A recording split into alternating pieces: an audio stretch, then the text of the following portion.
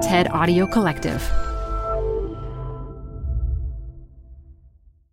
Canva presents Unexplained Appearances. It was an ordinary workday until... That presentation appeared out of thin air. Also, it's eerily on brand. Wait, did that agenda just write itself? Words appear, making this unexplainable case... Unexplainable? It's Canva's AI tools.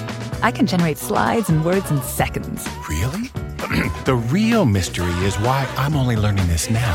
Canva.com, designed for work.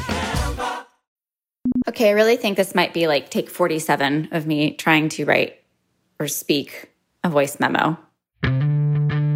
I've been feeling really scattered over the past several months, and I've just been bogged down with work and trying to put out fires every single day from start to finish. And it's left me feeling quite rudderless. Yeah, haven't we all? Between the incessant Zoom calls and worrying about our health, it's hard to concentrate, much less be super creative. Some of you have felt like you were struggling with that even before the pandemic. I'm Bryce. I'm 25. I'm in Boston, and I'm a software engineer. My struggles with mostly is just, I'm not an idea person. Bryce, please don't tar yourself with that name, not an ideas person. These things take nurturing. I am going to call you a pre-ideas person because you are preparing yourself and your mind for ideas to sprout just by being here with thousands of other listeners on the same wavelength. I wish I could reinvent myself, or maybe not so much reinvent as find a new expression. I wish I could start a new career outside of my normal box. I wish I could just light it up and get it going again. It's step 3 of the Zigzag Project, listeners, and we're going to unlock a new expression, climb out of your mental boxes, and juice the idea gears in your brain. I'm Manoush Zomorodi, and this is Zigzag, the business podcast about being human. We're in the midst of a season all about resetting our professional ambitions to better align with our personal values. And part of that is going to be coming up with some weird ideas, being creative about what we do next, because it may not be obvious what your next step is. But before we talk about figuring the future out, let me just say, most of you really want to do work that requires you to be innovative and experimental. It is really important to you. That is what 90% of the Zigzag beta testers reported. In fact, 1 out of 4 said being creative and making new things is how they want to spend the majority of their day. Another half said it's how they want to spend at least part of every day. And I cannot tell you what a relief it was to hear that, because it is going to take a lot of creative thinking to come up with new jobs and new business models and new organizations to fix a lot of society's problems. But talking about being creative is different than actually being creative. So how are you going to get yourself into the right mindset to come up with some wacky, downright kooky ideas about what you'll do next? The kind of ideas that give you that tingly feeling when you get excited and motivated to do something. Well, to do that, I think we need to ask ourselves first, what is creativity? How do you even know if you're doing it? I have thought about this a lot. I even wrote a book about it, because creativity is annoying in how subjective it is. And so I like to compare it to another human expression or emotion: pain. Stick with me here. Like creativity, pain feels differently for all of us, and it's hard to measure. But you're probably familiar with the way we humans do try to quantify pain. So let's say you ended up in the emergency room with a broken leg. You might be shown a piece of paper with a series of faces, ranging from a smiley face who clearly feels just fine, unlikely since you've broken your leg, to an absolutely miserable face who is having unimaginable, unspeakable pain. Point to the face that most represents how you feel, the ER nurse might coach you. Fun fact, this range of faces is called the Wong-Baker Faces Pain Rating Scale, And it was created by Donna Wong and Connie Baker, a nurse and a child life specialist in Oklahoma in 1983. Originally, it was for kids, but now it's used by grown-ups and kids around the world to help them communicate about their pain. The scale isn't terribly scientific. There are no hard data points. But until scientists can download your pain data from a little chip in your brain, it's one of the best, cheapest, and fastest tools that we've got. Okay, so now back to creativity. Like pain, creativity is hard to quantify. And you may not be familiar with how creativity researchers do try to measure it. The method is called the Alternative Uses Test, and it was created by an American psychologist named J.P. Guilford in 1967. Here's how it works. I would give you an everyday object like a brick or cups or paper clips, and then you would have 2 minutes to come up with as many uses for it as possible. And then I would score you based on 4 categories. Originality, how unusual were your ideas? Fluency, how many ideas did you come up with? Flexibility, how different were the ideas? And elaboration, how much detail could you go into explaining your ideas? So, for example, using a brick as a paperweight, that's not terribly original or creative. But if you told me a story about dropping that brick from a 10-story apartment building so it landed on the head of the neighborhood dog who had been keeping you up all night with its barking, woo, that is some nice, if twisted, elaboration. Now, why am I telling you all this? Well, it's to get you excited about your assignment today. You won't be judged or examined or quantified in any way, but you do need to pump yourself up to be original, fluent, flexible, and ready to elaborate. Don't worry, I've brought in someone to help. My name's Rob Walker. I'm a journalist, and I'm the author, most recently, of the book, The Art of Noticing. I've been following Rob Walker's work for years because he usually writes about, well, work. You wrote about it for so many years for the New York Times. Workologist was your column. How did not working become the thing that you wanted to write about? Well, I'm always a big advocate for not working, that's for sure. Which is why, a couple years ago, Rob decided to write a book called The Art of Noticing, 131 ways to spark creativity, find inspiration, and discover joy in the everyday. The idea for the book was sparked by his journalism students, who he felt were having a hard time noticing what really mattered to them. The thing that I find troubling is that sometimes students would feel like, well, I'm noticing this thing in the world, but no one else is really talking about it. You know, it's not trending, it's not hot, so maybe it's not that important. Maybe I'm wrong to be paying attention to it.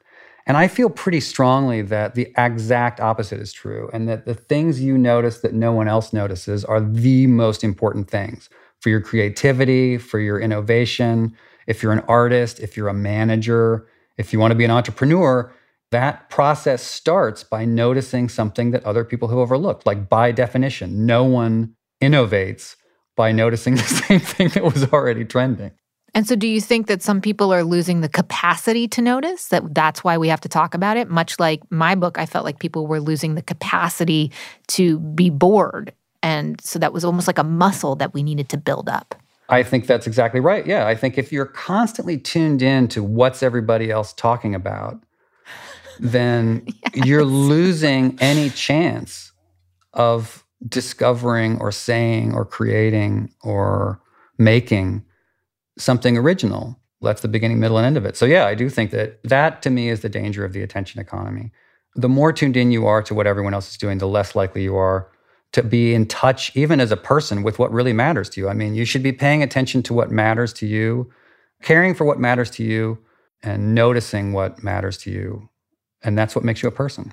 Yeah, you actually say in the book, these exercises and meditations were designed expressly to help you decide what you want to care about, and thus what and whom you want to care for. Right, exactly. It's a very basic human question. Yeah. And, you know, somehow it's easy to lose sight of, but it's also, to defend technology for a minute, a lot of the things we're talking about are actually logical human nature. Like, it makes sense for evolutionary reasons that you want to be aware of what other people are up to. So I'm not saying you should just completely tune out to it. You need to know what the basics are. But the problem is that there's just so much incentive to do that it becomes easy to lose yourself. And you forget that another thing that makes us human is an unusual ability among living creatures to override our instinctual behaviors and delay gratification, tune out when we don't want to be up on what the pack is up to. We have that ability. We can do it. But there's no one offering us much incentive to do it. An incentive and a specific way to notice the ideas floating around in your mind after a quick break.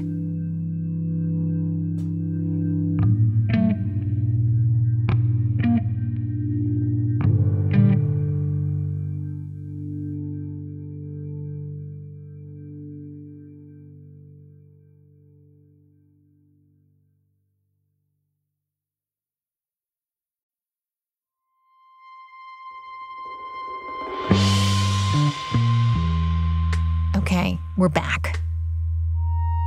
It can be hard to find time to just think, to let your mind go to strange ideas.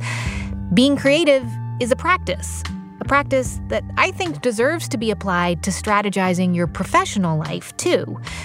Which brings us back to Rob Walker and his art of noticing. Rob came up with 131 ways to awaken your senses, attune yourself to the world around you, which can then help you get some distance from your everyday life and start thinking beyond it. Some of his suggestions are pretty odd, which is why I love them. It's very difficult for people to say, like, I'm just going to be off the grid for 2 weeks. So I'm saying, be off the grid for a few minutes today. One of the games that I like to play is the big box archaeologist. Like, if you have to go to Walmart or something, whenever I go to Walmart, it seems like I have 3 things to get, and they're all in opposite corners of the store. I have to trudge through this place, and it's very dispiriting. But if you turn it into a game and say, what's the weirdest thing I can spot today at Walmart? Then you've turned this drudgery into a game, and it's sort of rewarding. And I'll tell you that the one I most recently is Pop-Tarts cereal. Did you know that's a thing? Interesting. Yeah, I took a picture of it. Gross, but awesome. Yeah, awesome. Do you really think it's awesome? Do you really think that's true? Well, the idea of teeny tiny Pop-Tarts kind of gets me excited. Okay. Rob, you're so great. Okay. With me offering you an incentive, because I really think this is the breakthrough part of the project, and Rob offering you some inspiration, here is what I would love for you to do today. First, instead of Walmart, just walk around your home or your neighborhood. Take a slow stroll through your living room or up the block.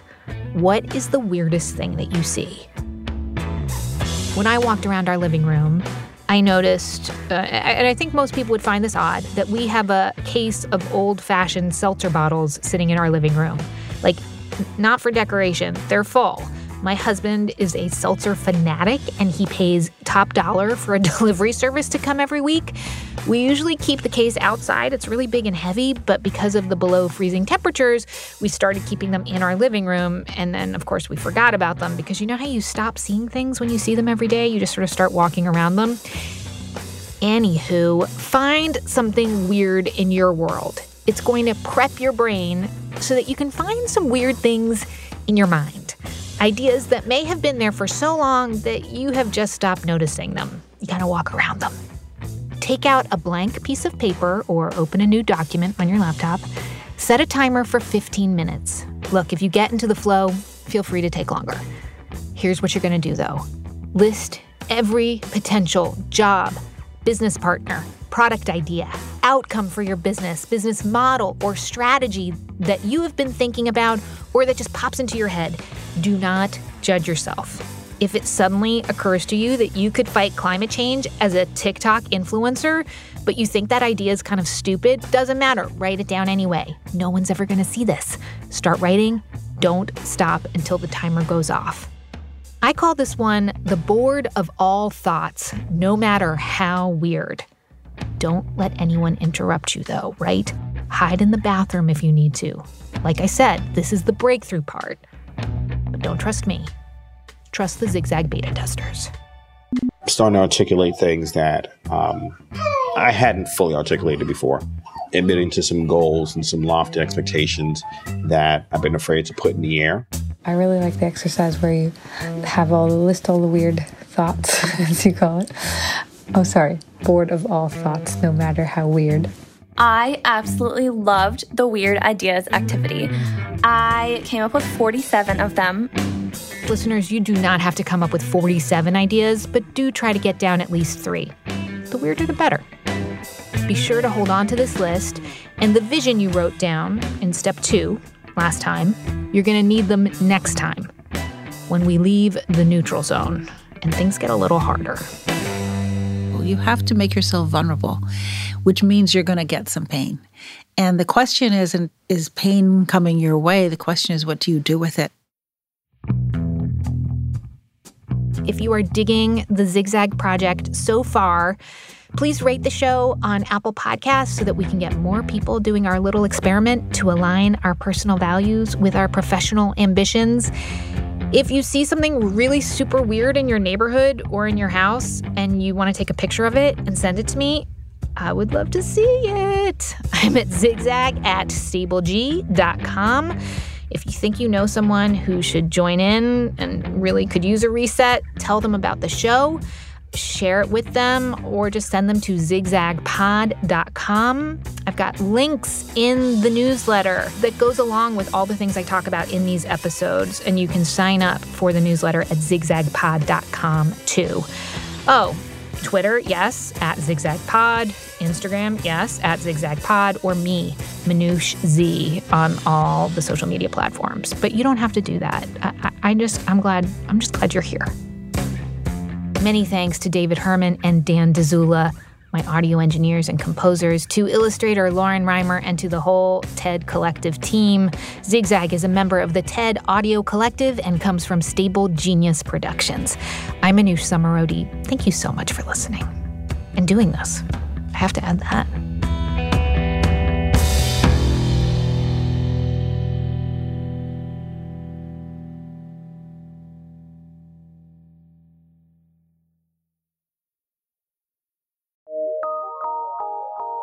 PRX.